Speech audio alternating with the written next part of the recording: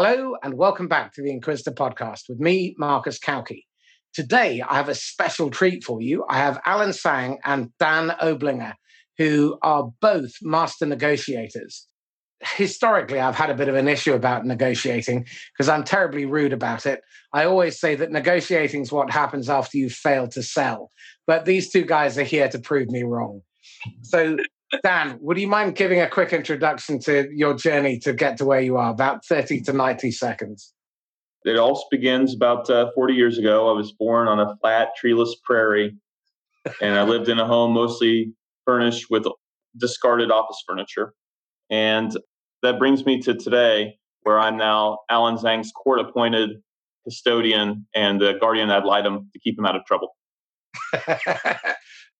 In the midst of that, in the middle there's some marriage and children and becoming a police officer and a police hostage negotiator and also a business consultant. But that's not really the important stuff. No, I didn't think it was.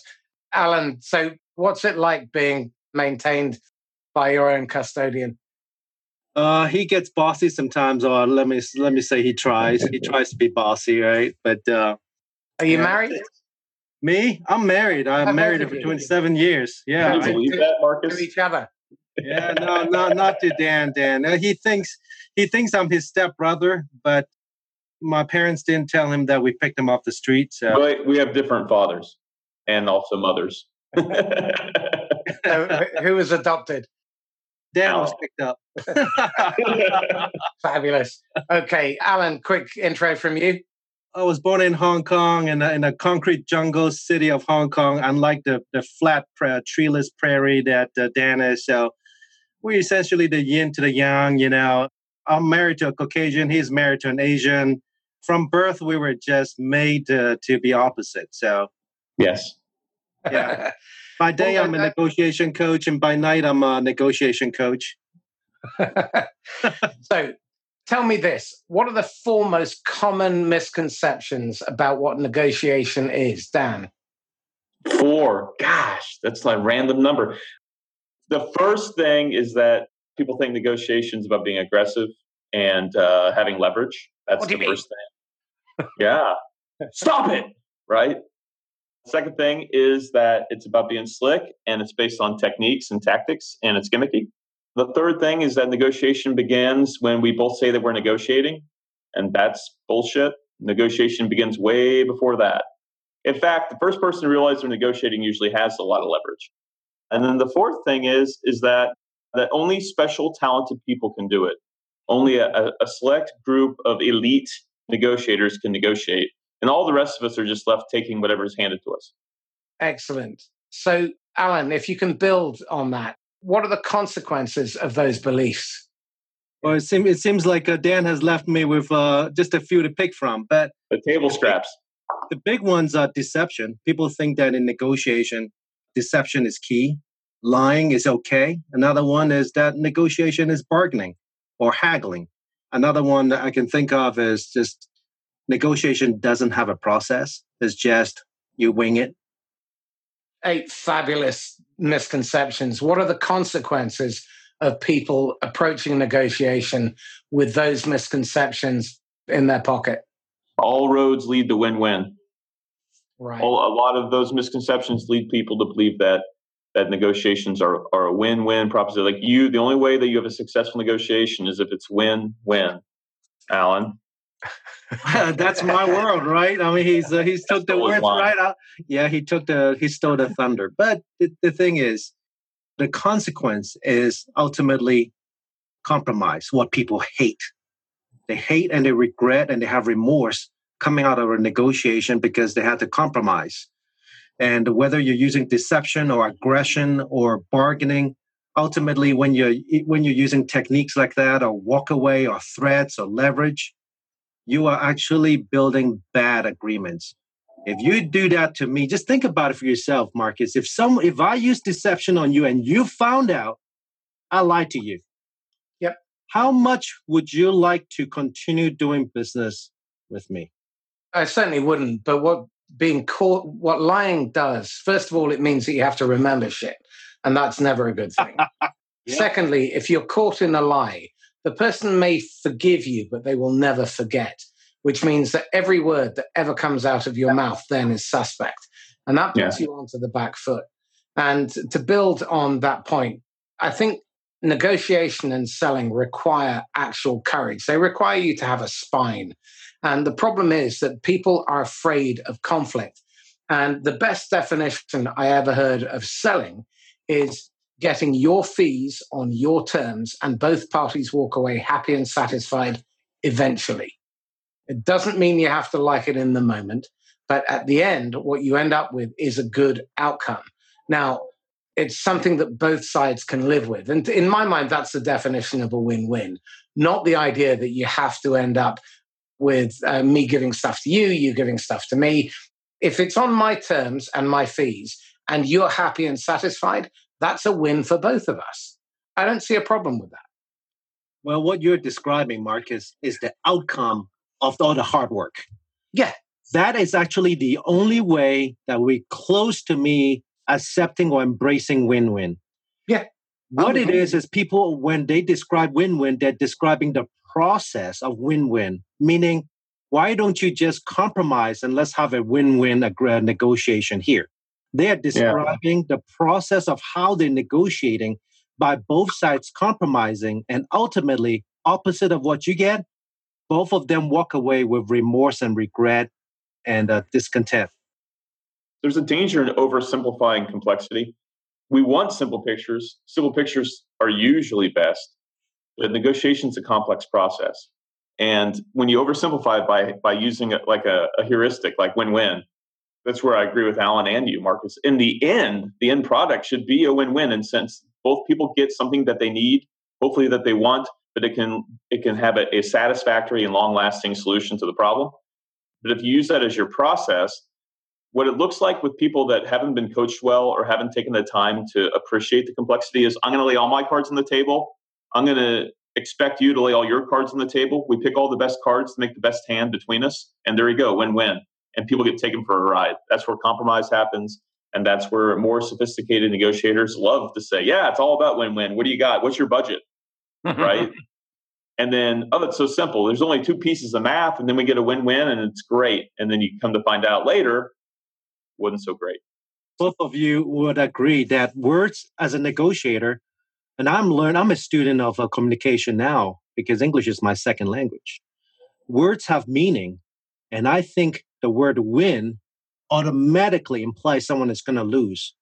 So trying to combine those two words, which sounds good in theory and sounds good and makes us feel good, is a shortcut. And I think we should get away from it because it conflates the idea of two parties or two or more parties mutually getting what it is that they came for and moving the efforts forward, their mission and purpose, not having to make unnecessary compromises. So a mutually beneficial agreement is what is true, but I know it's a mouthful, and win-win sounds good, but win-win implies a lot of negative things in it. And that's why I get away from it. I agree with both of you on this. So let's move on a little bit. You talk about the language being critically important here. One of the things that I've realized over the years is that unless you are prepared and you've practiced and you've rehearsed, there's a very grave danger that you might just use a word like just or but or some word that conveys the wrong message. And literally one word out of place can make the difference. So a word like obsolete when you're talking about, research, for example, and you're trying to sell a research tool, may suddenly cause somebody to think, well, I'm interested in research, so I'm not going to buy. And too often people do not think through the consequences of the language that they use. So what's the process that you take people through when you're training and coaching them in order to ensure that they're using pertinent, relevant, appropriate language for the moment that they're in? Dan? You got to start with some knowledge. So Alan and I coach groups together. And so we always start with a kind of just a baseline of knowledge, just some best practices. But there's not much need to go into detail because what's much better is then to have them start performing. And so they're trying to, we want it to be super awkward because you're trying to incorporate new skills or new knowledge into your old habits. And so there should be some dissonance there. And it's fun to watch people kind of fight that and struggle with it. When you put them into performance situations, they very quickly see why their old ways weren't what's best. The new things we're presenting to them and their old ways are not compatible. And so they're going to have to make some changes in their habitude. And that's, I think, where you'll actually see field performance improve. You're so right, Marcus. Is 1 or 2 words in a cold call, 1 or 2 words in a cold email, 1 or 2 words in an SMS that you're reaching out to a prospect, and you'll turn them off. That's how people work. We make snap judgments. And one little word that threatens our little shire, and we're like, you're not for me. And so with negotiators, like especially police crisis negotiators, we understand what a tightrope we walk, and we choose every word counts, especially in the very beginning. And so I think that's what I bring to the table. And that's where Alan will tell you, like the tactical side of it is all about having good habits and listening and word selection. I mean, honestly, it's building a great question. I tend to work with questions more than answers as a coach. And I think that's smart. All the best coaches that have helped me have done that. And every word has to be intentional, and don't say too many. And you're probably off to a good start right there. Alan, what do you think? This is where there's some disagreement between me and Dan. Tactically, he's like a 10, so I learn from him. Even as we're coaching groups together and teams together, I love strategic work. That's my background. That's my base. I work strategically, and I'm learning more and more tactical things to do at the right time with the right people, etc. Tone, and that's a constant training and refinement for myself. But what I've found out in my discovery working with people is if they genuinely sense that you respect them, when they genuinely sense that my mission and purpose is to deliver benefits to them. Sometimes in my words, I may use words that we all as negotiators try to avoid, which is like, why? Why would you want to do that? Sometimes I even go, well, what? I'm struggling here. I'm representing my client. We suck so bad. Why don't you just fire us? Right? I'm struggling, and it de-escalates. From my view, it's because if I have displayed genuine respect, the other side overlooks faux pas. They overlook words like you used but instead of and. Well, this is what you believe, and this is what I believe. And we've been to people saying that, the but creates a conflict. Yes, it can. But if I have seen your world and I've verbalized your world and summarized your world, and I go, but I'm struggling here. Can you help me? I may have flustered and just used the wrong word, but the other side, in a very visceral way, senses that I'm not out there to create a conflict. That makes sense? Absolutely. I think you've touched on a couple of really important points here. One of which is that your intent, you project out your intent and it gets reflected back. As a species, we are highly attuned to danger and threat. And our brain is wired to pick up on that. And if someone is self-serving, then we will pick up on it. And a salesperson or a negotiator who is in it for themselves with the express intent of screwing you over, you're going to dig your heels in, you're going to get defensive, and you're going to end up in needless conflict. And that whole piece about respect, I think it starts with having a strong self-concept, a belief that you have the right to be there and that you are never more or less than your prospect or your counterpart's equal. And it starts with that, because I think the minute you start to put yourself in a position where you're trying to put them under pressure, you create unnecessary adversarial pressure. And if you put the prospect or the counterpart on a pedestal, then you give away your power. So, Dan, I'd like to explore this with you.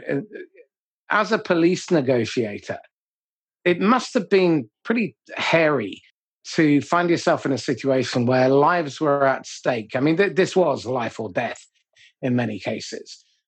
How do you manage the pressure of knowing the consequences of one wrong step and stay calm under all that pressure? The first thing is you can't focus on the pressure. You have to focus on all the preparation that you've made. So for police work, we don't have the luxury of maybe knowing our prospect beforehand. We do try to develop that information, but really you can only focus on the process and the best practices and your habits that you've brought to the table. For us, active listening, word selection, that kind of thing is really important.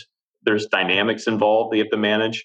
The important thing, though, is to recognize that, and this is a great thing for sales, business negotiators, but especially crisis negotiators, it's not you, which speaks to your point, Marcus, of recognizing that you're equal in dignity with your prospect. And for us, our prospect is the suspect or the subject that we're dealing with. To recognize that they will make a decision today, the life or death decision that is made by them, not us. So the only thing we can do is manage our process, our internal process, and manage our habits and our emotions and our biases as best we can based on our training and our team concept. And then we extend to that suspect or subject this option of life. And we do it in the most persuasive way possible. And at the end of the day, we don't control the outcome. And I think that's a powerful lesson for sales folks, because at the end of the day, you can do everything right. You can avoid all those words that Alan and you and I know to try to avoid. And we can be perfect, in a sense, in respecting our process and our preparation. And the sales prospect can say, no. They might not have liked your tie. They might have just got off the phone with their wife or their husband that had a bad day, and they're not ready to buy. Corona could have hit.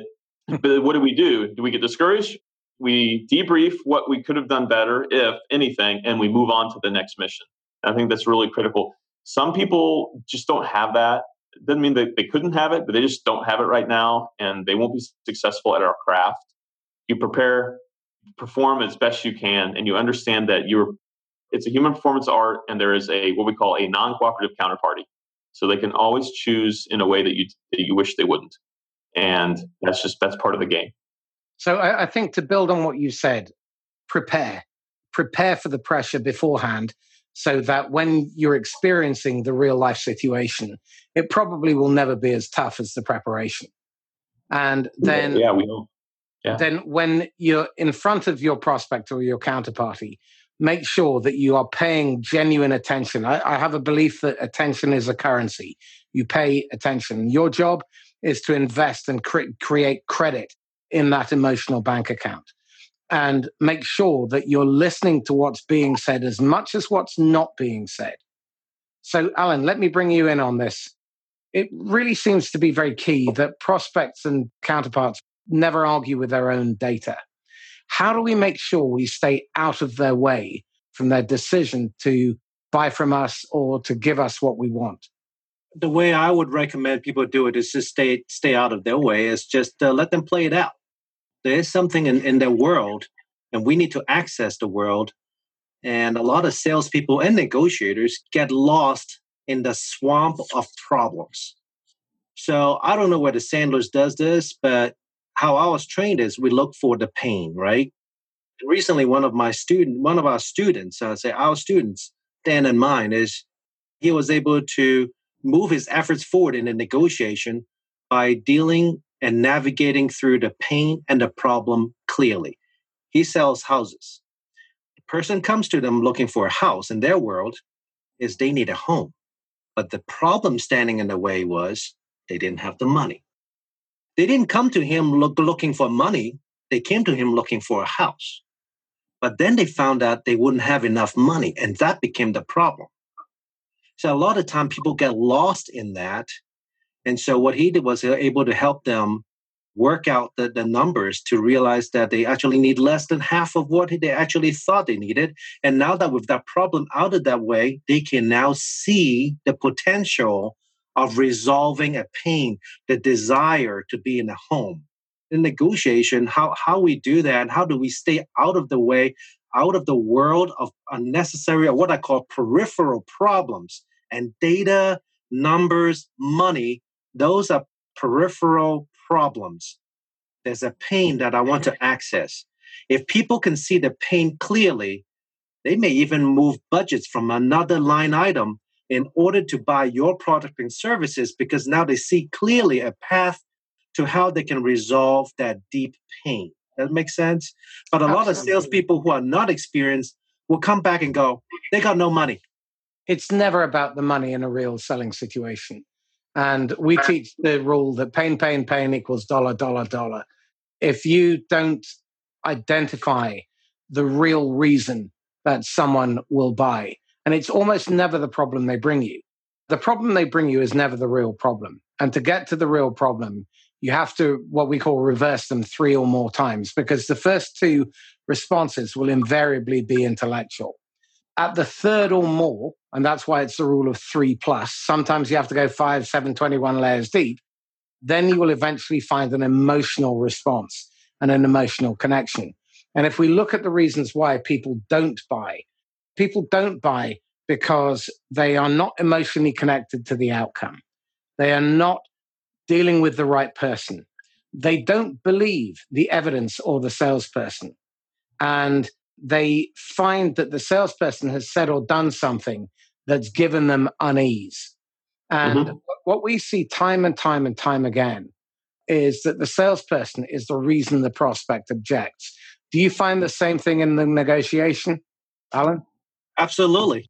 We can be the biggest obstacle, but we let people talk themselves into the direction they actually, we let them have it our way, right? So if we talk too much, the other side is going to sense, they're going to smell it. I almost call it, you call it intuition or your feeling. You've seen salespeople try to talk you into something and you just sense it. You just feel it. So we get out of our way. Dan, can you convince anyone to do anything ever? The way you formulated it, I would say no. And the reason why is people resist that. Everybody's buying, but nobody wants to be sold. Absolutely. And the more we talk, the more our counterparty believes we're selling them. And we put up natural defenses to that. And this is the classic, like the stereotype of a salesperson, right? Is the car lot, right? You walk onto the auto lot and here comes the salesperson and they're going to tell you all about all the features of every car, we know better. But it happens all the time. Yesterday I was with somebody and they were describing a third party, like, yeah, he's in sales. He's a great talker. When we're hiring new police crisis negotiators, we have people come in and they're like, hey, I want to be a negotiator. We're like, well, why do you think you can be a great negotiator? Like, well, I can talk anybody into anything. And we're like, yeah, just get out of here. Because listening is where it's at. Listening is how we can be ourselves and be authentic to present the least objectionable, not only like persona, right? But also the least objectionable persuasive appeal, because we're going to use their language and their themes. We're going to discover with them why they might buy our product and service. And then there's your proposition. And then the proposition is everything. When you actually send the proposal, it's going to be accepted because we wrote it together. Agreed. Prospects never argue with their own data. For those of you who are listening, I want to repeat what you said. It's never about pennies and pounds. It's about priorities. And our prospects, our counterparties, they prioritize in an emotional process. We are emotional beings. We are emotional. Never argue with their own data. They buy for their reasons, not ours. Dan, you made the point earlier. The minute you try and put any pressure on them to make the decision, they will dig in their heels and they will resist. You need to coach them through that process. And I have never once listened or questioned my way out of the sale. I have talked my way out of many. I've left millions. That's so true. Yeah. So check this out. Here's an interesting thing is you can put pressure on people and you can use leverage in a sense, and it can work beautifully. Despite that, you can preserve the relationship as long as you're using their internal pressures, as long as you're simply highlighting and enhancing and pointing out the pressures they've revealed to you. And police hostage negotiators know, I think that there's this glide path, like everybody's angry and they're very violent at the beginning. And then we build trust, and we build trust, and we build trust, and we build trust, and then they just come out. No. It is an emotional roller coaster. And we know at the end we have to put pressure on them because that trust actually makes them feel comfortable and confident staying in the barricade and talking to this new friend that they have in the primary negotiator. And they'll stay there they'll get ordering crumpets and tea. And so at the end, the primary puts enormous pressure on them to surrender, but using their language and the themes for surrender that they have revealed or discovered with the negotiator, you can't be like, we're going to gas you out. Instead, you say, well, you told me that your grandmother is really important to you and that grandma would hate that you're in here. So why do you continue to stay in here when you're dishonoring grandma? I'm confused. That's enormous pressure, but it's internal. It's something that they have created as a pressure for themselves. And there's a big difference in those two methods. You touched on something which is very near and dear to my heart, which is that a proposal is not a sales document, merely a confirmation of the agreement you have reached mutually. It's their data, and at best, you are a scribe.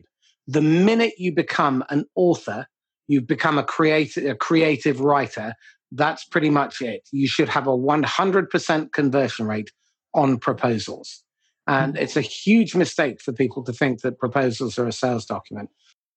Well, I agree with your proposal. It's like by the time I have something in writing, it is just a written reiteration of what we already verbally agreed on. But a lot of people use the proposal as the first document to kind of surprise and shock them into buying. It never happens. Back to talking ourselves out, what I picture this. Someone going to interview for a job, and I've sat with my clients interviewing for key positions, and I have seen so many people talk their way out of a job. The thing is, Marcus, when we call them in, guess what? They're already in. The reason we call them in is based on their resume and their experience and their profiles on LinkedIn or whatever. They could do the job. But then in 1 hour, they've talked themselves out of the job. Usually this. They interrupted my client. One of the female interviewers would talk to him, and instead of responding to her, they respond to me or my client, thinking we have more authority. But what has happened is he has displayed disrespect to the female interviewer. You see, it goes back to respect. We talk our way out of a deal. He had the deal. That's why we called him in. It is a deal for them to lose. And that's why I just want to kind of confirm that a lot of times we talk ourselves out of a sale. I've interviewed a number of very senior salespeople, CEOs, CROs, and one theme seems to come through consistently is that what they really want from salespeople is that they are great diagnosticians. They can get to the root cause of someone else's pain and do so empathically and do so accurately, even when they don't realize that they have that problem. Because more often than not, the way prospects bring us the problem is they bring it in one of two forms. They either bring a bunch of symptoms or they bring nirvana. They don't bring the cause. And most of the people that we're dealing with, in my experience, are stuck somewhere on one extreme or the other. When they bring in a salesperson, when they've got someone in for interview, they don't really understand why. And one of the things that I was taught very early on as a young whippersnapper salesperson is that you shouldn't ever ask why questions because they're abrasive and they create tension. But my experience is that why questions are far and away the most powerful questions. And what they do is because they create that tension, they create movement. So Dan, your thoughts? I love why questions. I just don't use the word why. I just ask how come. I think it's actually the word why that probably imputes the most emotion into the question. So if you simply say, like a classic why question, why are you interested in this at all? How come you're looking at this kind of a solution? Another why question, why are you looking at us? Say, hey, how come we're involved in this process already? We're very happy to be here. What caused you to select us? You can also use what. I just don't think it's quite as effective. I just like to just chop why out and put in how come and use a really great tone of voice, and people just really respond to that. You are right. You've got to create tension to move things forward. Just like a car, like the reason why rubber tires move a car forward is because of friction. You don't have to use words that cause them to feel like you're questioning their internal motives. You can just create the friction through that the intellectual curiosity and the way that question really makes them think. So and this is a stylistic. They are selling themselves on you to you, and it's great. It's a wonderful, wonderful thing to set up in a negotiation or a sale. Alan? So this is a stylistic difference I have with Dan. I know the translation of the why to the what and how, but I like using why more often than Dan would like to. He also loves butts, just so you know. It's an inside joke. You know how people say and but and not. Well, the thing is, there's a time to build rapport. And when you're building rapport, you want to use more of the how and the what. But for me, I feel like sometimes breaking rapport is when I use the why, is when I am ready. Like I want to create that friction. I create that friction. It's to me, it seems more powerful when I use the why, but it's with an intent, right?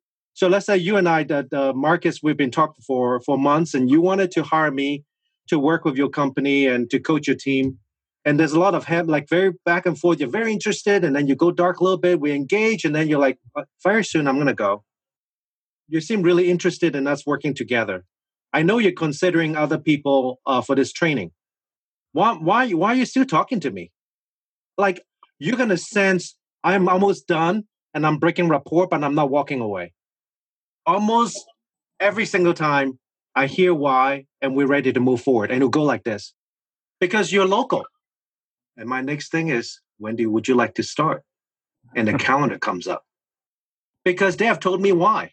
They have told me why they want to work with me. It's an answer. It's the answer.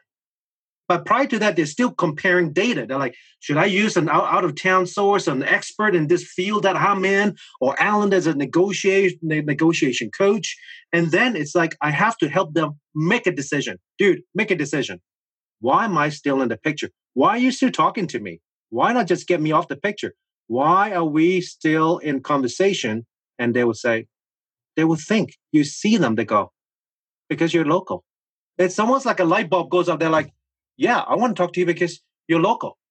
Because they are better, or I'm better, or I'm more expensive or less expensive. They're like, negative reverse selling, a technique called stripping line, where you go more negative than the prospect.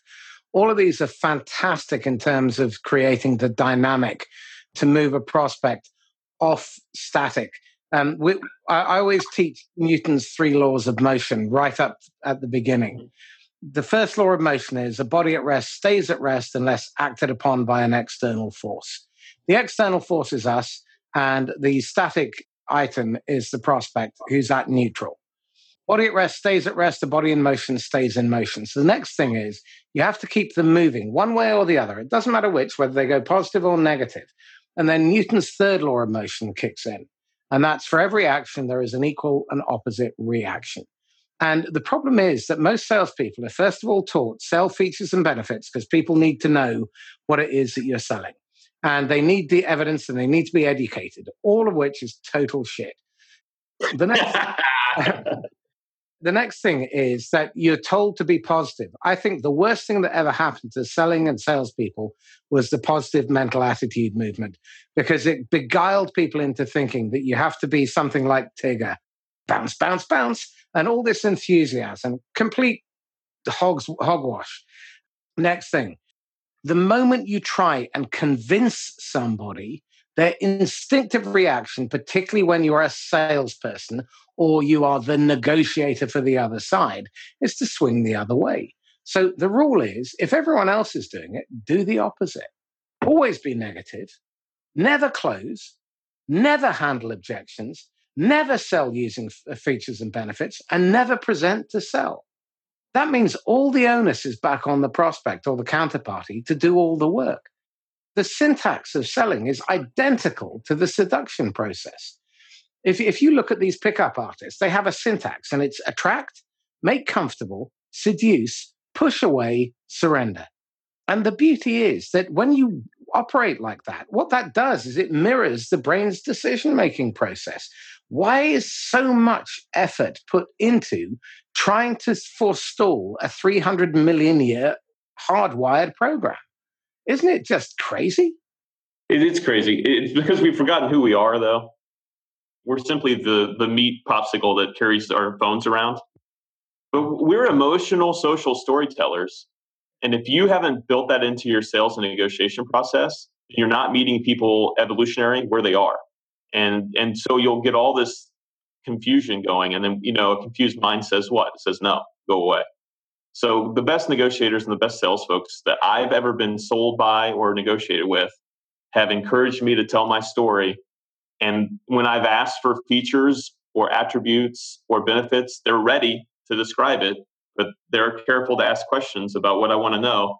And in the end, they're very persistent in finding out whether I want to do business or not.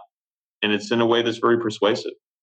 You have to recognize that we make decisions emotionally, but we want to feel like they're rational. And so if you justify a rational, either part of that, you're going to be in trouble.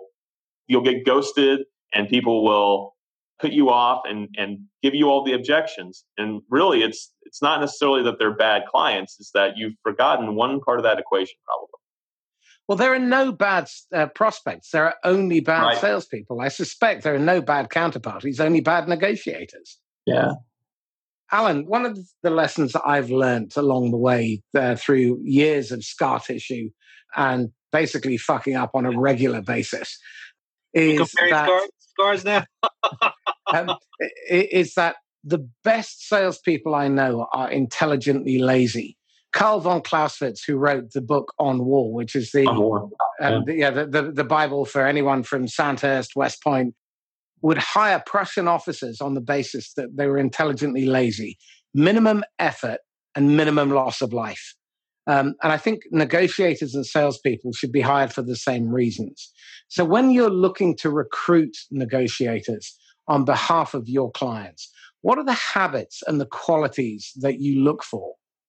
The ones that we're looking for, which I wrote in one of my ebooks, is called an N factor, to help people identify who may be a good negotiator for a good organization.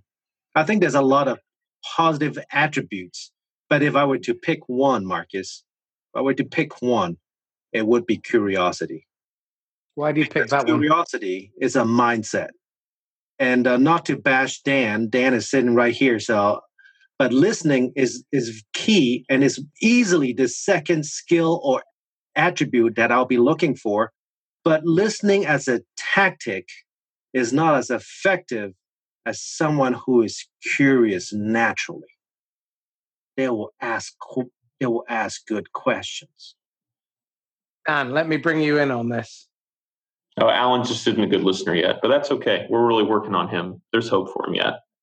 The number one attribute I look for when I hire negotiators for the police department is humility, because we will place them in a position where they are not in control, but I should say this, they're in control of the process, but they're not in charge of the outcome. And so that takes a great deal of humility to be able to work the process the way that we've taught, and to trust the team and work through the process and not try to take control of our prospect, you might say, the suspect or the subject. And it takes humility to be coached well. It takes humility to let go of old habits and trust the new habits that the team's going to give them, or that I might give them as the senior negotiator. I'm looking for somebody that's coachable and eager and hungry and just wants to learn, but doesn't have to be in control of everything. And it's a delicate balance. Would you say curiosity and humility kind of go hand in hand? I would say curiosity, humility, and excellent listening all flow out of the same place. You just work the listening right into it. Well, can you if someone is a good listener, by definition, they must be curious, because I don't think you can hear without curiosity, but you cannot listen without curiosity. And I think you're both on the money here. Have you come across the winner's triangle developed by A.C. Choi? No. Right. Tell me about it. Well, the drama triangle developed by Stephen Karpman describes every broken, fucked up, dysfunctional relationship you can or will ever have on 3 points. And it's the victim, the persecutor, and the rescuer. And ego thrives on drama. And it describes every dysfunctional relationship you'll ever get yourself into. But the more interesting version of that is the opposite. And I always quote Bruce Lee on this. He was asked, what's the best way to avoid a punch? And he said, be somewhere else, which is a fabulous bit of advice. You don't have to be that far apart. An inch to the left will be enough. Now, the winner's triangle, instead of being a victim, you're vulnerable. And this is where humility comes in. Instead of being persecuting, you're assertive. So you plant your feet, you develop a spine, and you learn how to set boundaries, and you learn how to assert yourself instead of being aggressive. And instead of being a rescuer, now a rescuer is someone who helps without boundaries or permission, who is mollycoddling or permissive. And instead of being a rescuer, you're nurturing and empathic. Now, listening is a tough skill because it requires you to subsume your ego. It requires you to be really curious, not only about what's being said, but what's not being said, how it's not being said, and being fully aware. And I firmly believe listening is a full body skill. It's not something that you do with your ears alone. It's something you do with your gut, your heart, your eyes. You're listening for tone, for the silences, for the pauses, for the emphasis, the language that people use. And to do that, you have to be innately curious. You cannot do that just by listening for the words. All the words are the bones. It doesn't put the flesh, the muscle, the skin on there. So as we take this conversation further, I'd really like to explore the whole process of decision making. What do you teach and coach your clients to do, Alan, around understanding the other person's process for making a decision so you can interlock with it so you don't end up facing resistance? Well, decisions are always driven by their vision of pain, like what's driving that. So the only way we can access that is by asking great questions to get into their world.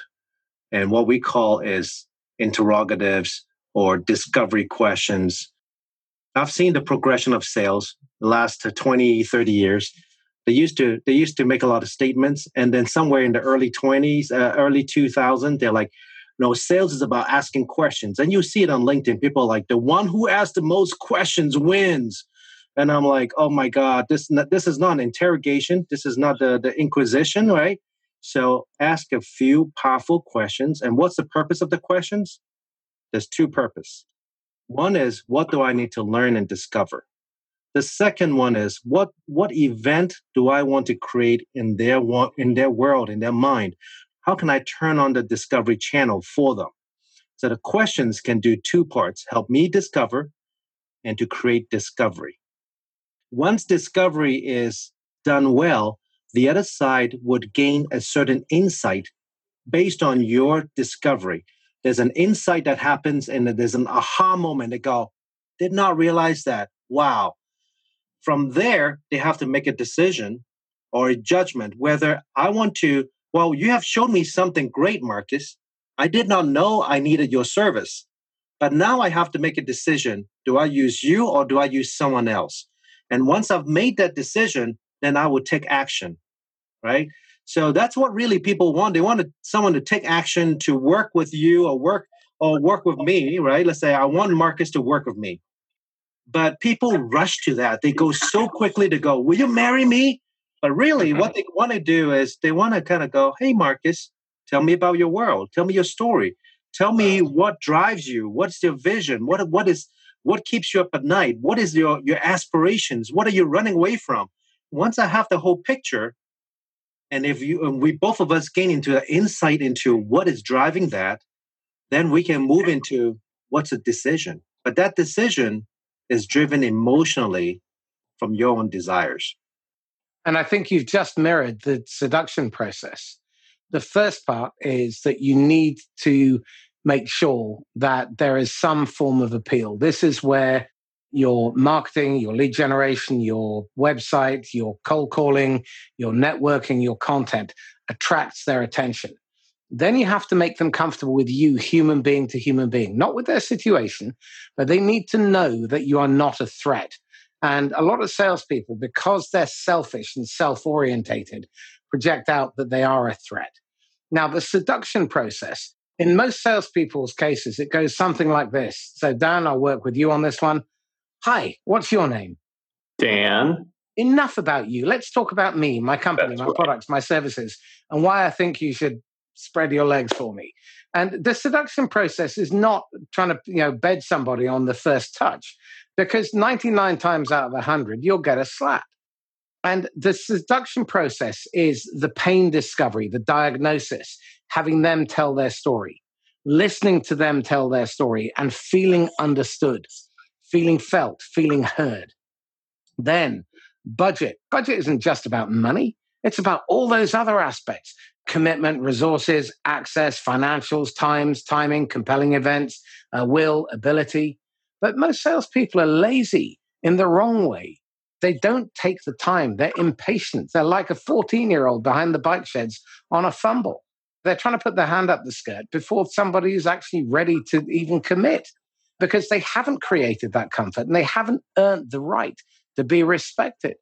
So, Dan, tell me this. What advice would you give to people who are at the beginning stage of a relationship with a new customer in order to ensure that they create the right conditions so that there is that understanding, that mutual trust, and they don't blow it in their rush to try and make the order happen? One thing that we do in crisis negotiator world that I've learned is very powerful for business is to continue to do discovery and continue to try to understand the pain, as Alan would say, until they signal to you clearly that they're ready for you to propose a solution. And that is the difference between selling through brute force and overcoming objections with a battering ram and the image of the knight's piece in chess, which is the symbol of a negotiator, which we jump over those objections. We don't use force, we use strategy and consent. So the difference between me saying, Marcus, you should buy this for all these reasons, and me waiting for you to say, Dan, what have you got for me? And I said, you know what? I'm glad you asked. I do have something I think could work based on what you're telling me. And then presenting that option, but asking more questions. I think, gosh, I would ask, if people wanted advice, I'd be like, well, how are you deciding what questions to ask? And how many questions are you asking before you pitch? You're right. The level of all over LinkedIn, you got to be empathetic. You got to build rapport. You got to build trust. You got to make it all about them. And yeah, what I see in the field is a salesperson comes in and says, hey, what's your name?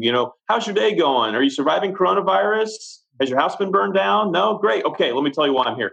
Or the really sophisticated ones will look around and be like, oh, golf clubs. You like to golf? Yeah, me too. I'm a scratch golfer. Where do you like to golf? There? Great. Cool. Let's get to this now. Enough pleasantries. Here is why you're going to buy from me, and it's just a stark contrast. I'm like, where's the romance? Where's the chivalry? So, right? Absolutely. And again, it is about seduction. It's a process. It's a process. If you don't respect the process and you try to shortcut it, and we all want hacks, but you, like you said, you have to respect what people are and then respect who they are. And what they are is social, emotional storytellers. We've evolved to where we are. And if you don't respect that, then you'll be mostly frustrated in your career. I thought the world was only 6,000 years old and the dinosaurs didn't exist. I don't know what podcast you listen to. The flat earthers. Insulting Pentecostals aside. So it's okay, I'm Roman Catholic, so we're still good as far as evolution goes. So something that's really important to understand, and I want to build on Alan's point, is weak salespeople ask questions to gather housekeeping information. Actually, most of which they could have probably looked up on the internet. And if they're asking questions of the prospect, particularly in a sophisticated buyer, where they know that you could have found that information out, you're going to have about 2 minutes before you end up with a boot print on your backside. The more advanced salespeople, and again, I still pretty low opinion of these, will ask questions to gain understanding. But to build on Alan's point, the questions that the real pros ask deliver insight. And all of this stuff can be prepared for. And when was the last time you heard an original objection where a prospect or a counterparty was facing a problem that was utterly original, that you could not prepare for? And maybe 1 in 1,000 times you come across something that is totally unique. But I've had one original objection in 35 years of selling. And that was from a Sikh person who said to a salesperson who was completely culturally unaware that bartering was against his religion. And the guy fell for it. But it wasn't a real objection. It was a way of kicking the salesperson out. When was the last time you found an Indian trader who wasn't willing to barter? Yeah, it's just crazy. So all of this can be prepared for. So why is lack of discipline, lack of preparation so common and people rush? In fact, I'm going to give you one hack. Okay. For those of you who are listening, slow down to speed up. Slow right down, take your time, be patient, and then the sale will accelerate. How can negotiators who are under pressure for time speed up the process to the point? In fact, even better question, first of all, should a seller or a negotiator ever try to speed the process up when prospect or a counterparty is clearly working towards a timetable? What I'm hearing is, should a salesperson rush the process when the counterpart is working towards a timetable? Yeah. So what we'll do is we want to verify the timetable. We want to validate the timetable because sometimes it's real. Sometimes it's real. Most times it's not. Picture this. I have a client and they make stuff for innovators and they're trade shows. Trade shows October 15th, for instance, right? So you need to get that prototype by October 15th so they can take it to the trade show in order to start taking orders from their prospects. Sometimes they're real timetables. A lot of times the timetable is just an arbitrary date that they said they would like to close a deal or get it done with. So number one is you want to buy time. Should a salesperson do that? I'm going to use what you said earlier, to slow down, to move fast. And it's actually it's a saying in martial arts: to move fast, move slow. To move even faster, don't move. What that means is, we say smooth is fast and don't outrun your headlights. The thing is, in negotiation, if you want to move fast and you want to close your deals quicker, don't close the deal. But it doesn't mean do nothing. It means you want to do, all your meetings has to be purposeful. So you have to prepare. And sometimes not saying anything, silence is the best tactically. But in a strategic situation, sometimes breaking rapport may be the best. But you need to know, you cannot use it like a technique-y thing. That's why I don't teach techniques, right? And there's a lot of books written out there, and it gets my goat a little bit, and I know it upsets Dan a little bit. It's books like, this is a negotiation hack. A book, the 10 hacks that you need, or the one question you got to ask to close all your deals. And I'm like, I've been doing this for almost 13, 15 years. I don't know that there's one thing you can do that would just automatically close all your deals or get everything done or resolve all your conflicts. This is where we agree. But to answer your question, to move fast, move slow, we don't close, because if you do discovery well, if you help the other party see that you are a great option or the best option to resolving their pain, they will ask you, when do we start? What's the next step? When do we sign? Where do we sign? They will signal to you they want to move forward. But it doesn't mean we're not going to make it available. I'm just not going to close the deal. They will close the deal. I agree. And I think the other challenge here is very often negotiators and salespeople are coming to the negotiating table from a position of scarcity. And if you had a full pipeline and you have enough prospects, you wouldn't be tempted to start making unilateral, unnecessary, premature discounts or concessions. So do your job properly. Focus on the right end of the problem. The reason people discount is because they are broke and they've only got one or two deals in the pipeline. They're needy. Absolutely. And no one wants to buy from a needy, desperate, broke salesman. Smell it on somebody. It's like the stink of death. Yeah. Absolutely. Excellent. Okay. So let's wrap up on this. What are you guys struggling with at the moment? What are you wrestling with? We're beating people away with sticks. There are a lot of people that are recognizing that they need to boost their negotiations and listening skills within negotiations or sales. And so we're seeing a lot of interest in that. We're struggling to keep up with all the people that are very interested in high quality coaching. Raise your prices. We are, like Dan and I do group coaching together, and the free Q&A is for people to have a chance to, for those who are interested in negotiation, to come to a place where they can kind of see what negotiation really is and whether they're interested in working and developing the skills with Dan and me together, because there's other people out there that are sharing information that we consider even dangerous, if not erroneous, and that will actually kill the deals. So what we have been doing is being a little selective in what we bring into a coaching group. And sometimes we invite people, and if it's not a good fit, that's okay. We don't pursue it. But the ones who are really interested, they're very engaged. And Dan and I are almost coaching 24 hours a day. You would think it's impossible, but the questions are so engaging. The challenges are so real, and they're solving problems on the fly, like almost like real time. I have a deal right now, Dan and Alan. This is what I have. This is my problem. This is a desired outcome. This is my next step. Take a look. What do I do? This is how they responded. And we can actually coach them through real deals, not theoretical skills they can learn and hopefully someday they can use. It is really, what's your problem right now? Let me help you with that. This is like live coaching almost. Supported negotiations, you might say, consulting. I think the other thing we're struggling with is just getting more people to come to the negotiation tribe.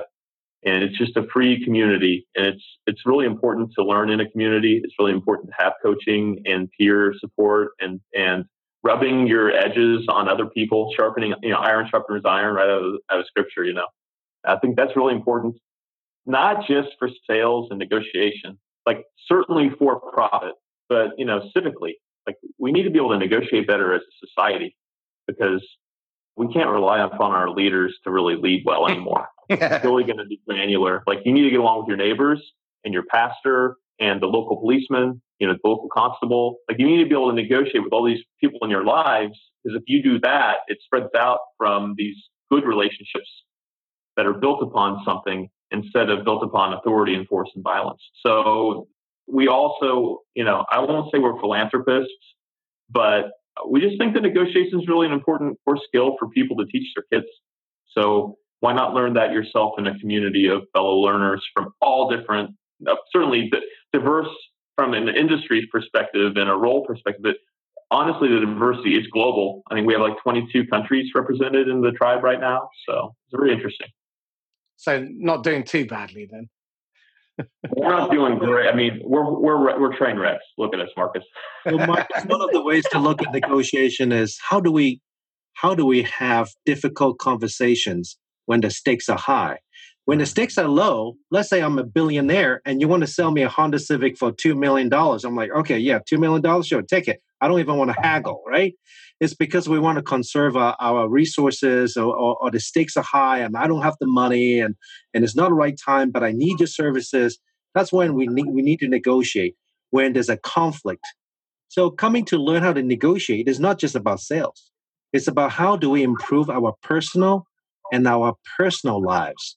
How a husband and wife, yesterday someone came to my workshop and he's a counselor. Question was, how can I help this couple reconcile? I'm not a counselor, but there's a framework and there's a way. How do we create safety, the sense, the feeling of safety? How do we negotiate? How do we negotiate our, like a house rules? How are we going to talk? When things go south, what are we going to do? All those are little micro negotiations. And once you realize that, based on what you said earlier, decision, right? It's one decision after the next. How can we help people make good decisions for their personal lives, for the professional lives? And Dan and I feel like the negotiation tribe is a great place for people to have that kind of conversation. I think you've touched on something that's really important, whether it's selling or negotiating, is one of the most important skills is the ability to create lots of small verbal contracts and create little agreement after little agreement after little agreement. So by the time you come to the end, then there's no big decision. And it's a very underused skill. and something I'm always going to be grateful for from my time with Sandler. Learning how to upfront contract all the way through. ABC doesn't mean always be closing, it means always be contracting. And then at the end, create another contract for what happens next and how to escalate in the event that it doesn't happen. I think a lot of salespeople, when they get to the end of the sales process or they get to the end of the negotiation, invariably leave gaps. And if you leave any stone unturned at that point, then the other side will drive a coach and horses through it. And that's on the seller or the negotiator. You remind me of a movie called Mars by Matt Damon. You know what he said? Yeah. If I solve one little problem at a time, and I solve enough of those problems, I get to go home. Yeah. The Martian. Yeah, I get it. Yes. I remember. Yeah. Martian. Yeah. Excellent. Okay. So, guys, how can people get hold of you? Well, the best way to reach Dan and I is just on LinkedIn. You can connect with us there and let us know that you're interested in joining the negotiation tribe, and we'll hook you up. Excellent. And I see Dan's website is masterlistener.com and yours is 88owls.com. That's correct. Excellent. So one final question then before we go. What is inspiring you, influencing you at the moment in terms of great content, either that you're watching, reading, or listening to? Dan? For me, it's the small group coaching we're doing because, as you know, the teacher always learns more than the student if they're good at their craft. So the current groups we're working with are really, really inspiring me. They're disclosing to us what they're really struggling with, and then watching them succeed in the process with the support of the group and then the support of Alan and I. It's been very, very cool to watch. Absolutely. I always learn more. When I first started this business, I decided that my business model was go out and find people who are screwed up just like me and then get paid to fix us both. It's very lucrative and you'll never run out of work. Totally excellent. Agree. Alan, can you suggest any books or audios, podcasts that you'd recommend? The last few weeks right now is just very much on aligned with Dan. I'm learning so much from a small group. And in fact, I'm learning a lot from Dan. Just as we do this team coaching, I'm able to almost use Dan as a little bit of a mirror for myself. So that's he's kind of an inspiration. What brothers do. It pains me to say it. Excellent, guys. Thank you so much. So thank you, Alan Sang. Thank you, Dan Oblinger. I got it right. You nailed it. Right. Excellent. Don't negotiate like my brother. Don't negotiate like my brother. Thanks, Marcus. You've been fantastic. My pleasure. This is Marcus Kauke signing off from the Inquisitor Podcast. If you've enjoyed this conversation, please like, comment, share, and subscribe. And if you'd like to get in touch with me, either to talk about some of the topics that we've discussed or for a confidential one-to-one conversation about your business, then please email me at mcauchi@sandler.com.